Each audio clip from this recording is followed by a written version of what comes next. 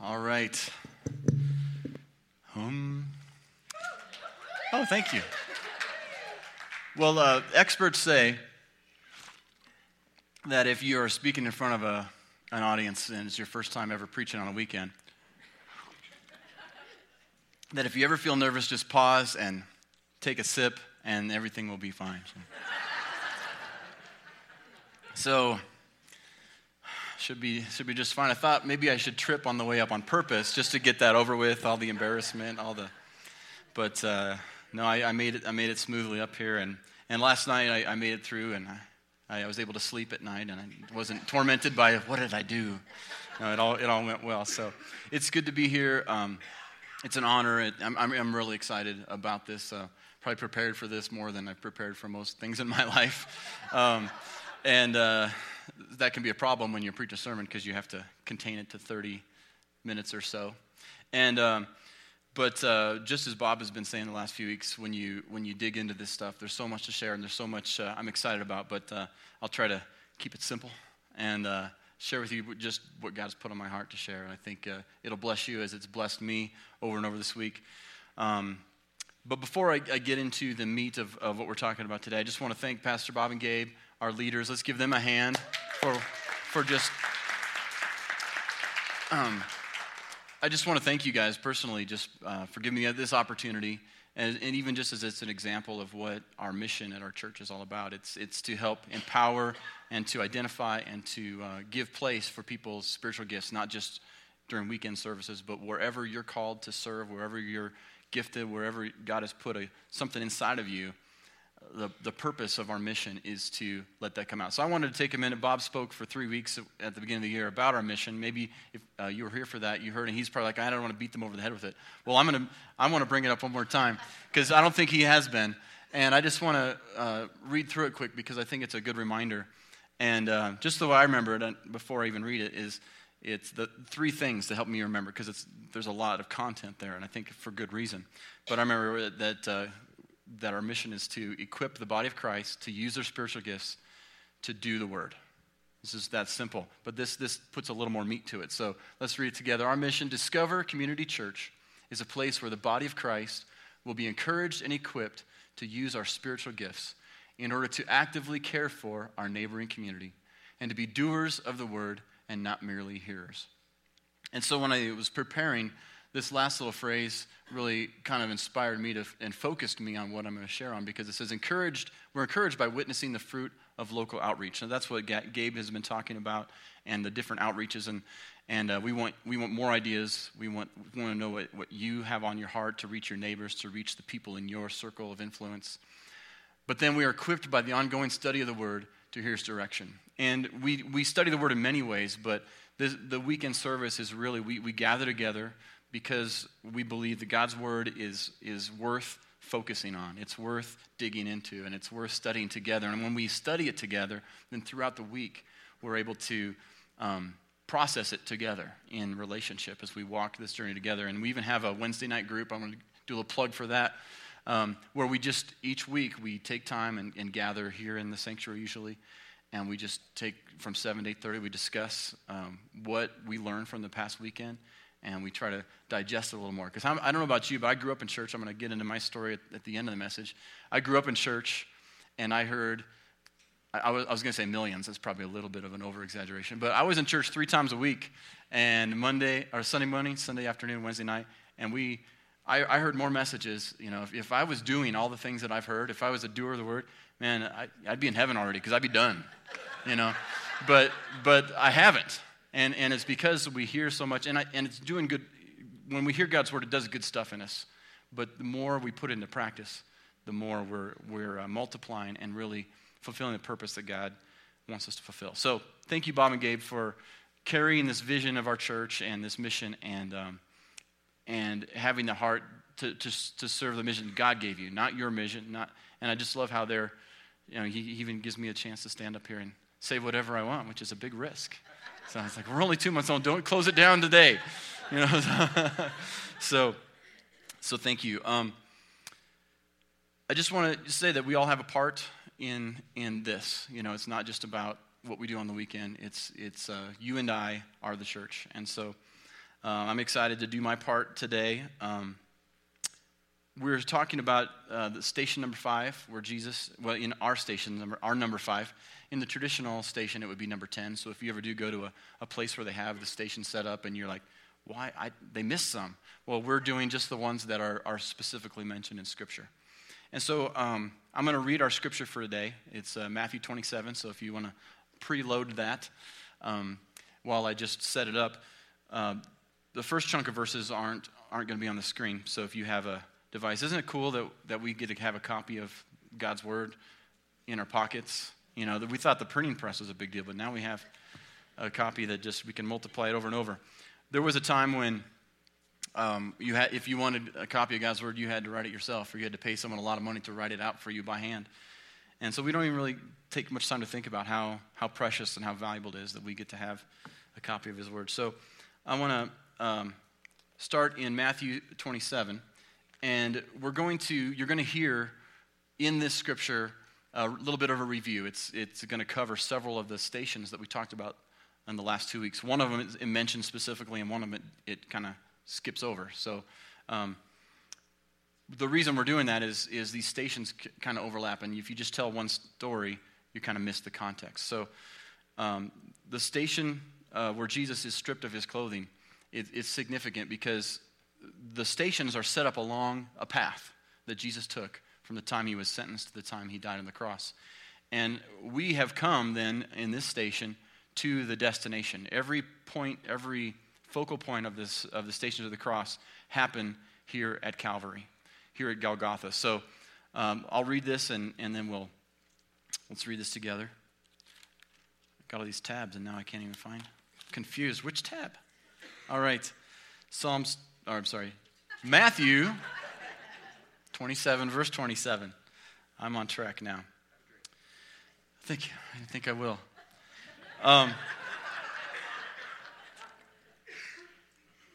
So whenever I read through this story, it's not just, there's a lot of chunks of the Bible you read them and they're kind of filling in the gaps, right? But this is pretty special. We're talking about the Passion of the Christ. We're focusing on the very focal point of history, where time was split into AD and BC. We're talking about the events that took place that have changed our lives and why we sit here and why there are billions of people around the world on this Sunday worshiping. It's because of what Jesus did right here. So let's read that together. I'm reading the NIV, and most of my older NIV is the same as what's on the screen, but if you see a few different words, just know that their NIV's been updated. So, verse 27, then the governor's soldiers took Jesus into the praetorium, and they gathered the whole company of soldiers around him. They stripped him and put a scarlet robe on him, and then twisted together a crown of thorns and set it on his head. They put a staff in his right hand, and they knelt in front of him and mocked him. "Hail, King of the Jews," they said. They spit on him and took the staff and struck him again and again. After they had mocked him, they took off the robe and put his own clothes on him. Then they led him away to crucify him. As they were going out, they met a man from Cyrene named Simon, and they forced him to carry the cross. They came to a place called Golgotha, which means the place of the skull. There they offered Jesus wine to drink, mixed with gall, but after tasting it, he refused to drink it. When they had crucified him, they divided up his clothes by casting lots, and sitting down, they kept watch over him there. So this is pretty heavy stuff as we just think about what Jesus was going through. And what makes it even heavier is to really recognize, and many of us have come to that realization, that he is walking our journey. He's taking the steps that we deserved. We deserved punishment for our sin, and he took it all for him. And so that's the point I want to talk about today, that they describe here the dividing up of Jesus' clothes. They don't say specifically how he was stripped, but we can infer that as Simon brought him and walked him all the way to Calvary and set his cross down, that before the soldiers could nail him to the cross, his clothes would be removed. And they didn't just do that because it was more convenient. They did that on purpose. the victims of crucifixion were purposefully tried to be put in the most painful position for physical pain, but also emotionally they're tried to be shamed as shameful as possible. And so it wasn't just a convenience thing or even the greed of the soldiers who wanted these clothes. It was on purpose to say, hey, the Romans are saying, this is what we're going to do to anybody who tries to defy the rules we set in place. And so Jesus is stripped in front of the crowd. And as we saw earlier, this wasn't the only time. The soldiers had already stripped him once and put a robe on him and mocked him, and then led him through. So Jesus is going through a process of being rejected, despised, mocked, and taking all this upon himself. And again, he is taking our place. So as we just kind of contemplate that a minute, I just want to take a quick moment to mention that as our Stations of the Cross has brought us to Calvary, no one really knows archaeologically for sure. Some people might think they do, but it's really hard to determine where the crucifixion happened in Jerusalem. Jerusalem is a city that has been conquered and rebuilt over and over again. And for much of tradition, and if we put up the picture of the doors here at the Church of the Holy Sepulchre, from 300 AD on, most Catholics and the church in Handel chose this to be the place where they believed that Jesus was both crucified and then in another section of the building where he was buried, about 50 yards away. And the Roman ruler Constantinople, who was the first Roman ruler to accept Christianity and actually made it an official language, he sent his mother to Jerusalem to explore and try to find the places where these things happen. And to the best of their ability, they tried to locate where he might have been crucified. But the city had already been completely destroyed and rebuilt. So it was very challenging, especially with the limited archaeological knowledge they had at the time, to really determine, hey, this is exactly where it was. So they would go by tradition, they would go by word of mouth, and they would do their best. So in recent years, about the last 100 years, a gentleman named Gordon found another area, so let's put up this other picture, where they believe Jesus was buried, and nearby there's a hill called the Hill of the Skull, which actually looks very rugged, and you can almost make out an idea of a skull. And so many people in the last 100 years have kind of chosen that they think this is a more likely site where Jesus died and was buried. And both of them are, places where people go to worship and contemplate, but both of them acknowledge that this is, to the best of our knowledge, this is where we think this might have happened. So I just want to touch on that a moment because I think it is, it's important to, I don't want to give anyone the expectation that someday maybe they can go to Jerusalem and find the spot. It really is something we take on in a small part by faith. But what we do know is that Jesus was a real person and that he lived in a real time, and this is undisputable through historical references. And when we read God's word, we see details that whenever we see something in his word, we can know that even up to this time, nothing has ever been disproven.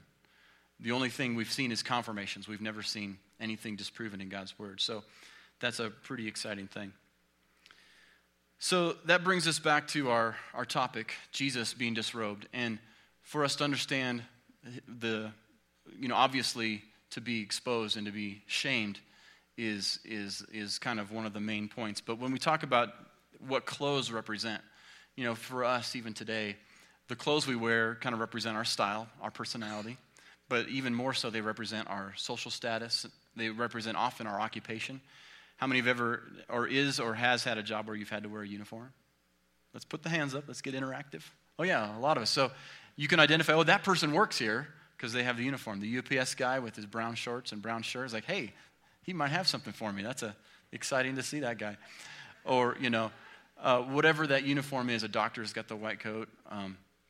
So we know, hey, there's the doctor. Now I feel safe. I can, tell him my problem.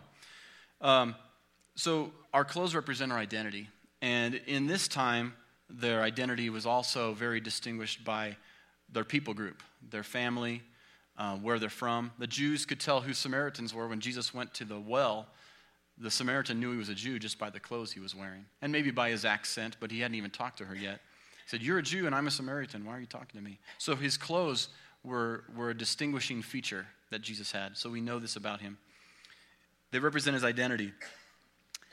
And we're going to dig a little bit deeper, and I want you to turn to John chapter 19, verse 23, if you have your Bible handy. And I want to, the same section is expounded on in John, where it talks about Christ's clothes at the cross and what happened to him. So in John chapter 19, we're at Golgotha, and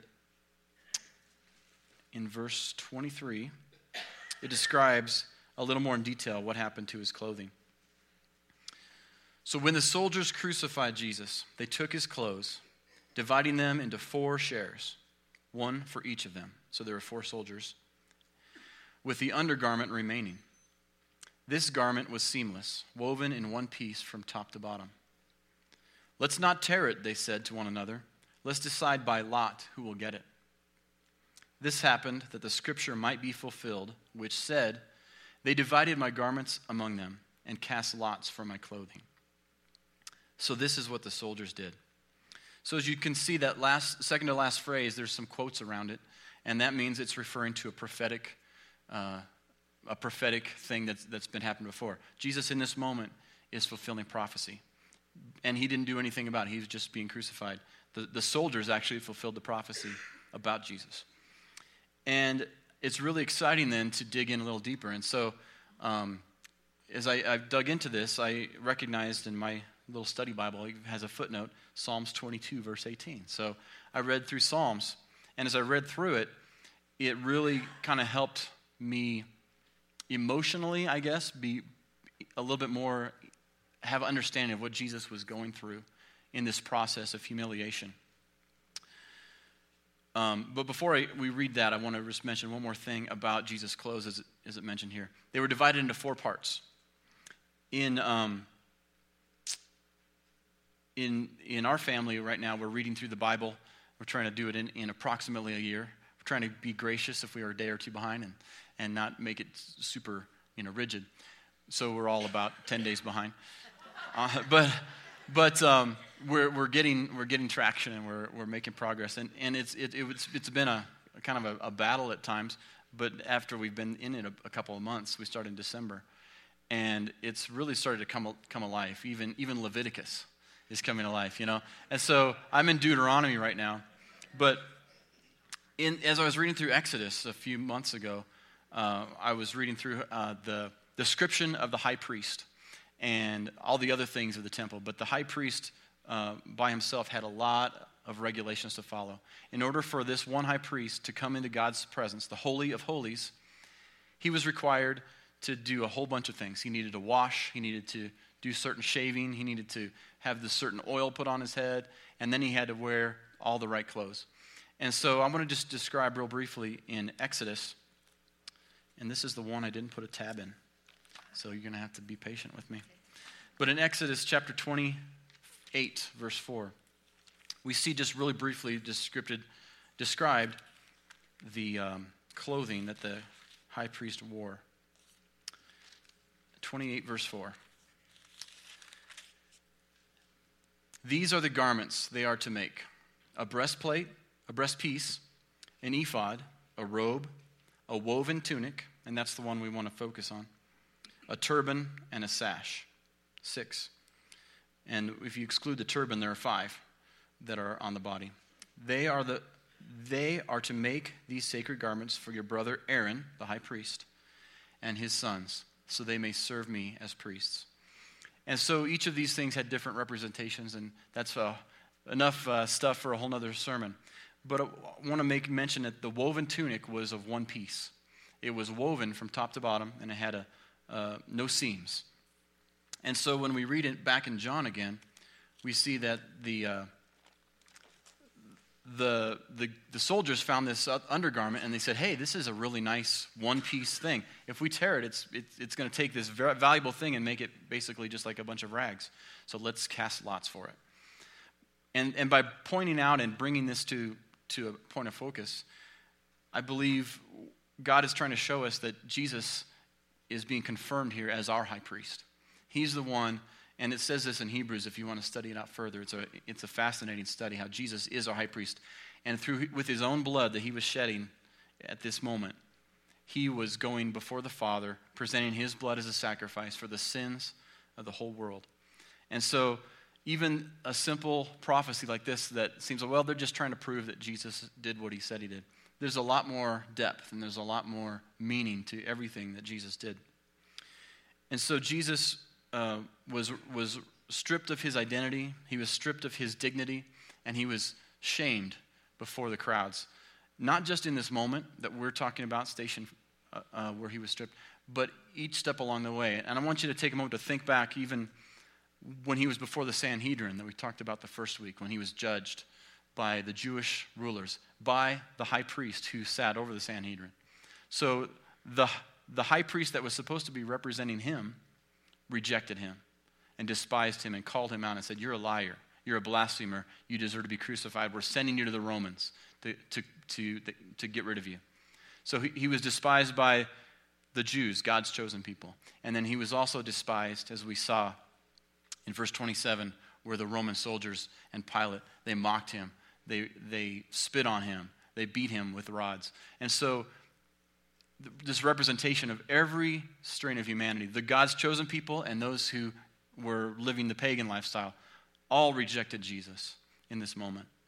And so Jesus stands there naked before them all, being mocked, and he chooses each step. He chooses to do this for us. Let's read that Psalm 22, where it describes Jesus. Now it was written about 1,000 years before this happened. And David is just pouring out his heart in a psalm. And the Spirit of God falls on David and he begins prophesying. And you'll see very clear prophetic words through this. I'm just going to read a few highlights. I encourage you to read the whole chapter. But in verse 6, he begins to just pour out his affliction before God. He says, "But I am a worm and not a man, scorned by men and despised by my people. All who see me mock me. They hurl insults, shaking their heads. He trusts in the Lord. Let the Lord rescue him. Let him deliver him, since he delights in him." Now, if you'll read through the whole Passion in Matthew or Luke or John, this is almost quoted word for word by those who are mocking him. And in verse 9, skipping to verse 11. "Do not be far from me, for trouble is near, and there is no one to help. Many bulls surround me, strong bulls of Bashan encircle me, roaring lions tearing their prey, opening their mouths wide against me. I am poured out like water, and all my bones are out of joint. My heart has turned to wax, it is melted away within me. My strength is dried up like a potsherd, and my tongue sticks to the roof of my mouth." Remember, Jesus was asking for water, and they gave him vinegar instead. "You lay me in the dust of death. Dogs have surrounded me. A band of evil men has encircled me. They have pierced my hands and my feet.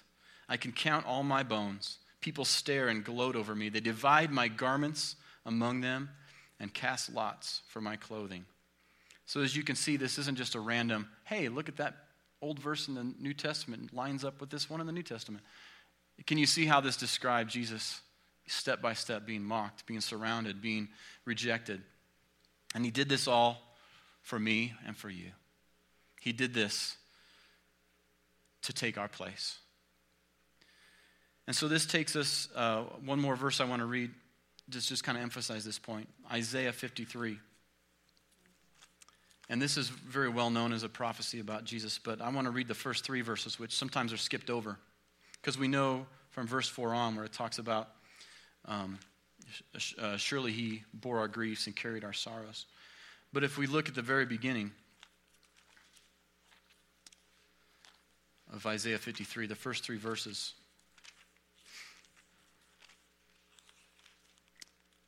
it says, "Who has believed our message? And to whom has the arm of the Lord been revealed? He grew up before him like a tender shoot, and like a root out of dry ground. He had no beauty or majesty to attract us to him, nothing in his appearance that we should desire him. He was despised and rejected by men, a man of sorrows and familiar with suffering. Like one from whom men hide their faces, he was despised, and we esteemed him not. Do you see the parallel there with Psalm 22 and Isaiah 53? And so, again, Jesus was called in the scriptures the second Adam. And the reason it does that is because Jesus was doing and desiring to take us back to what God originally intended for us. And Jesus was fulfilling the prophecy from back in Genesis. So we're going to take a step back for a moment. One of the things when I first thought about Jesus being stripped, the first thing I immediately thought of was, man, he was being shamed. What a shameful thing to have to be stripped and mocked. And especially in that culture, you know, our culture has almost lost our sense of shame. And we're very much almost hardened, and our culture is almost, you know, and I'm going to read a verse about that we take what is shameful and kind of celebrate it and glory in it. But when God created Adam and Eve, he created them in the garden perfectly, and they were naked. And as we look in verse 25 of chapter 2, at the end of the creation story, when all is complete, the last verse that God wants to point out for us all to see, and it's not just a marriage verse, it has to do with this principle I want to talk about. And it says, the man and his wife were both naked, and they felt no shame. And so when God created them, they were innocent. They didn't even know right from wrong. They trusted God with everything. They trusted God to be their guide. And all this changed then in chapter 3 when the serpent comes on the scene and says, hey, I want to just tell you another option. There's another way that I think you might be interested in. And so as the serpent deceives Eve and talks to him about, hey, you won't surely die if you take this. I'm going to pick up from verse 6 and just read along with me. When the woman saw that the fruit of the tree was good for food and pleasing to the eye and also desirable for gaining wisdom, she took some and ate it. She also gave some to her husband who was with her, so he doesn't get off the hook. And he ate it. Then the eyes of both of them were opened. And some people think, well, that's a good thing. I want my eyes to be open. I want to have good knowledge, right? This is a good thing. No. They lost their innocence. So when their eyes were open, look what happened. And they realized they were naked.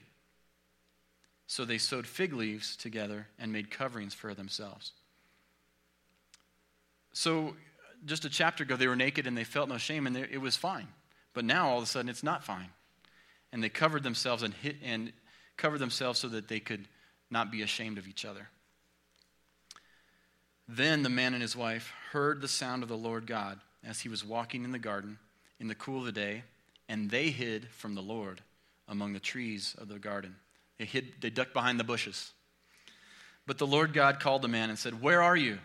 He answered, "I heard you in the garden, and I was afraid because I was naked, so I hid." So he kind of gave his tell, right? And God said, "Who told you that you were naked? Have you eaten from the tree that I commanded you not to eat from?" And the man said, "Well, the woman you put here with me, she gave me some fruit, and I ate it." Then the Lord said to the woman, "What is this you have done?" The woman said, "The serpent deceived me, and I ate." And so we see right away, because of this knowledge of good and evil, they're immediately beginning to dishonor one another. They're beginning to blame one another. They're beginning to try to push the responsibility off of themselves because they realize they have messed up. You see, we were intended to be dependent on God and let him be the judge of right and wrong. But the enemy gave them the opportunity to know for themselves and to live independently from God. And so this brought about shame into the world. And shame is when we hide from one another and when we hide from God because we are ashamed of what we've done. Now, there are two kinds of shame. There's healthy shame. When there's been wrongdoing, when we've hurt somebody, it's shameful. It's wrong. And we should feel shamed when we're guilty. And that shame should drive us to make things right, to be reconciled, to heal those relationships. But then there is a type of shame that we've all experienced and we see all around us, and this is shame of whom we've become. And we begin to think, well, here's my track record. Here's all the things I've done wrong in my life. Therefore, I'm messed up. Something is wrong with me. I am shameful. I am less than. I am broken. I'm messed up. And so instead of identifying ourselves with our Creator who made us, we identify ourselves with our sin. We identify ourselves with our brokenness. And those things, as true as they are, we should be ashamed of the behavior, but God intended that we see ourselves the way He sees us. But shame and sin causes us to be blinded to that, to begin to hide, and to be fearful. Shame causes fear, and shame causes us to withdraw from one another. Because we fear that if people really knew what I've done, or people really knew what I'm like, if they knew what's going on inside of me, how could anybody truly love me? How could anybody truly care? And so as children, when we experience that shame, we pull away from our parents. As friends and spouses, we pull away from one another because I don't want them to see the side of me. I'm going to fix it, and then when I get things together, then I'll share a little bit more of what's going on. And I think we're all find ourselves to some degree in that place. Adam and Eve were ashamed of what they did. Their failure, which stemmed from what they had become. They had become willfully independent self-rulers. They were just like Satan, who said, I want to be like God. They desired to know right from wrong, independently of God. So this is the position we find Adam and Eve in. And so here's the first Adam, shameful, exposed in the garden. And God actually, in that moment, He has to send them out of the garden. But before He does, He clothes them with animal skin. And so that's a picture of the first substitute sacrifice, which points to Christ. And here Christ is becoming our covering. He is being exposed, and His blood is being shed to cover us. And we'll get into that a little more in a moment. So let's behold Jesus again, being prepared, having His clothes taken from Him, standing before us. What compelled Jesus in that moment? He knew this was going to happen. He knew how He was going to die. He told His disciples, they're going to kill me, but I'm going to rise again. He knew every step of the way, and He chose every step. He could have fled, He could have taken off, but He stood because of one thing, because He loved us. Hebrews 12:2 states why, and a little insight in what was going on in Jesus' head in this moment. Romans 12:2 says, let us fix our eyes on Jesus, the author and perfecter of our faith, who for the joy set before Him endured the cross. That sounds like an impossible statement. Who could be joyful about heading to crucifixion? But Jesus, this is one proof that joy isn't always about being happy. Joy is something inside that drives us despite circumstances, not because of circumstances. For the joy set before Him, He endured the cross, scorning its shame. And He sat down at the right hand of the throne of God. So Jesus had His clothes removed, and once more His wounds were opened up, and they began to flow and pour out the blood that was shed for you and me. He was taking our place, paying for Adam's sin, for my sin, and for your sin. And so as I just conclude here, I just want to tell a little bit of my story.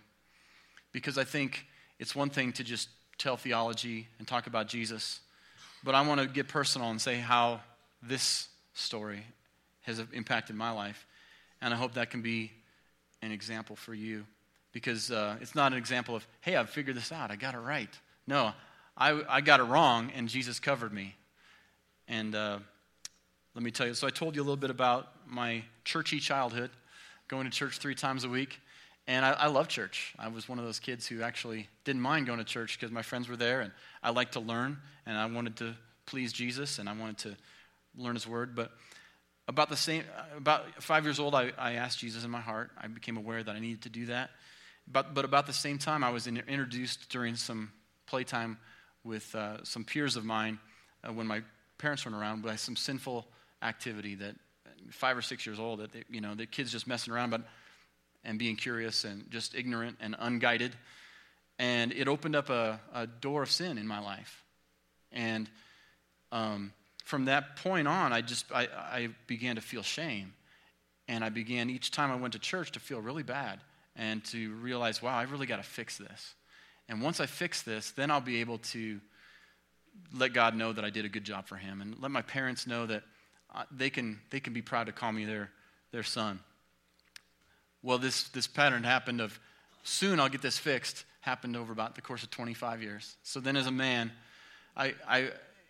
this same picture is the same thing Adam and Eve were doing. I was trying to create my own fig leaves and trying to find a nice big bush to hide behind so that God really couldn't see what was going on inside, so I could fix it for him.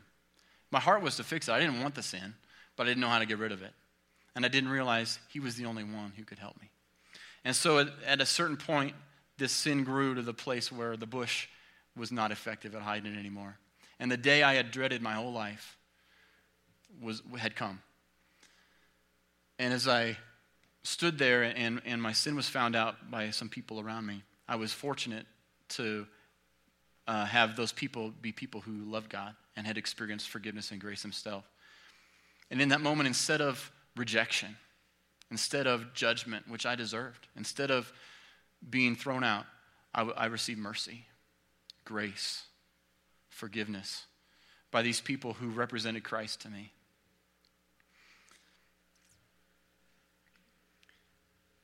And in that place, I stepped out from behind the bush and exposed. I let these people and God begin to help me cover my sin with Christ's righteousness, not my own. I tried for years behind the bush to try to find some righteousness, try to figure it out, and try to present myself the best I could. And I believe my story is not unique. I think we've set up in culture and in our church and in so many ways, in church, capital C, the big one. And we're trying to be a church here at Discover where it's a safe place to be real. It's a safe place to ask for help. It's a safe place to confess our sins and to pray for one another and to find healing. And that's what James 4 says, that if we confess started to quote a different one. It says, confess your sins one to another and pray for one another that you might be healed. And so I want to invite the worship team up at this time. And as they just play in the background, I just want to, now that I've shared my story, I want to give you an opportunity to talk to the Lord. And in this time of worship and reflection, we're going to have communion in a moment.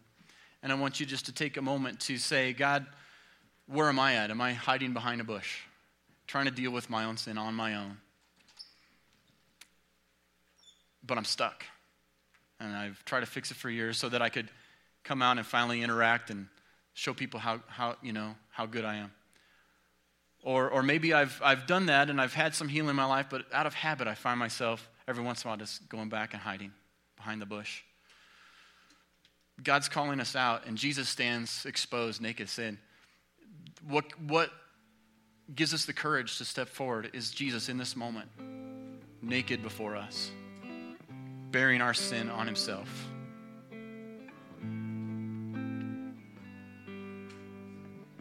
If he hadn't done that, we couldn't do it. We couldn't step out. And this process isn't to shame anyone, but it's to be clothed in his righteousness. He exchanges our shame, and he takes it on himself, and he gives us his righteousness. So let's bow our heads. And as I just pray a prayer in a moment, I want to invite you to ask God what your action point is.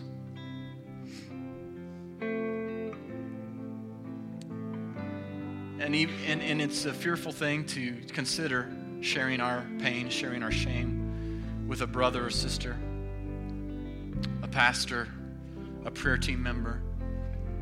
But we want to make that available. And the reason we can try to trust somebody else with our hurt, with our pain, with our shame, is because we're not putting our trust in them. We're putting our trust in Jesus. And we're just his hands and feet. We're broken. We're all wounded. We're all in the same place. And we can come aside one another and we can celebrate Jesus. We can behold the body exposed, broken for us. And as it was broken, the precious blood, his lifeblood, was poured out to cover our sin. And when we believe that that's true, we can have fellowship with one another.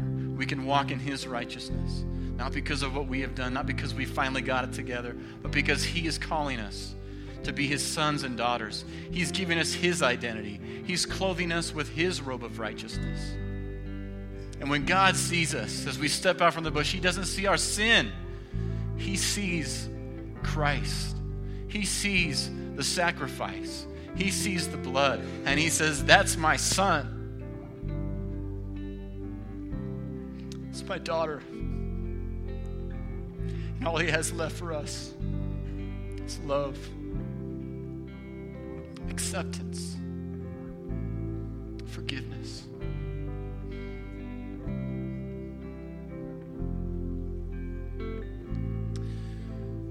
So we're going to begin to worship now. I want to invite the people to come and serve communion. And as you pray, feel free to respond. If you want to talk to a brother or sister here, Bob and Gabe are available, myself and Janet, all the staff, our prayer teams, which we commissioned last week.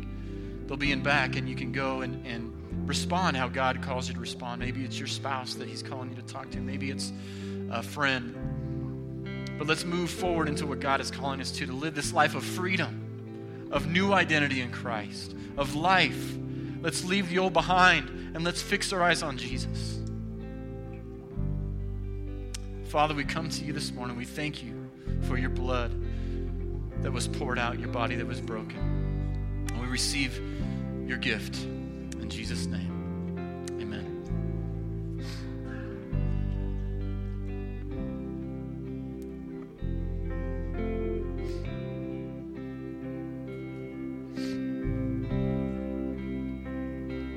You unravel me with a melody, and you surround me with a song of deliverance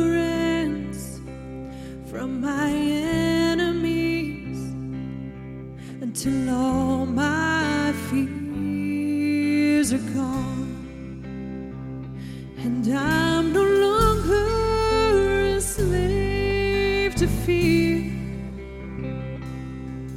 I am a child of God. I'm no longer a slave to fear. I am a child of God.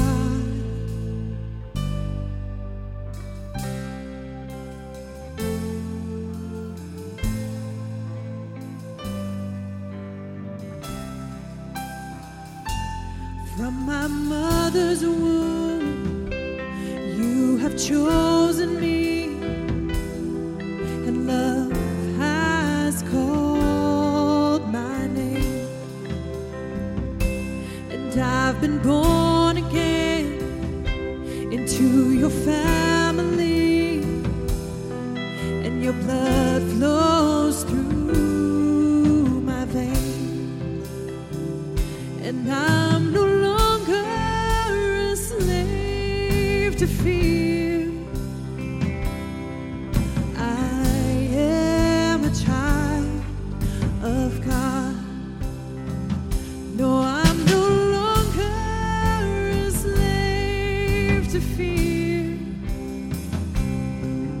I am a child of God. No, I'm no longer a slave to fear. I am a child of God.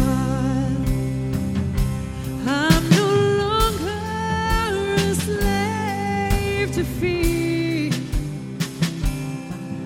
I am a child of God.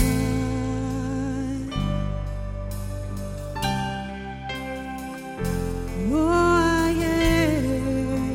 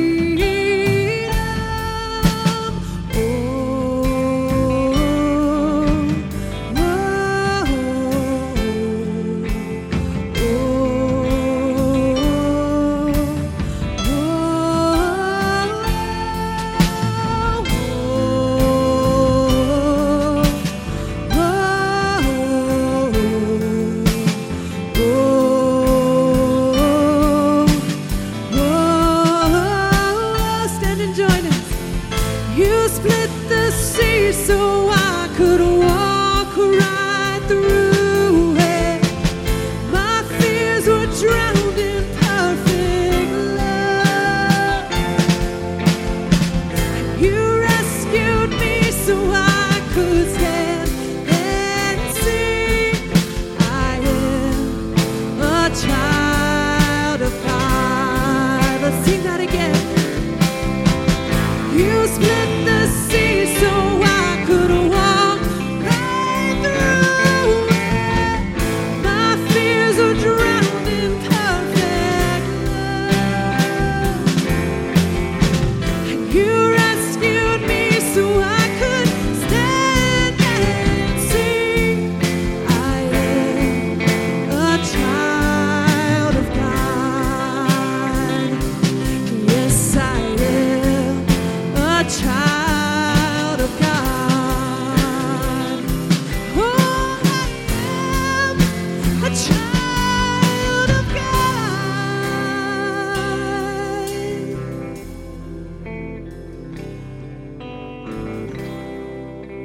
Oh, and I'm no longer a slave to fear. I am a child of God.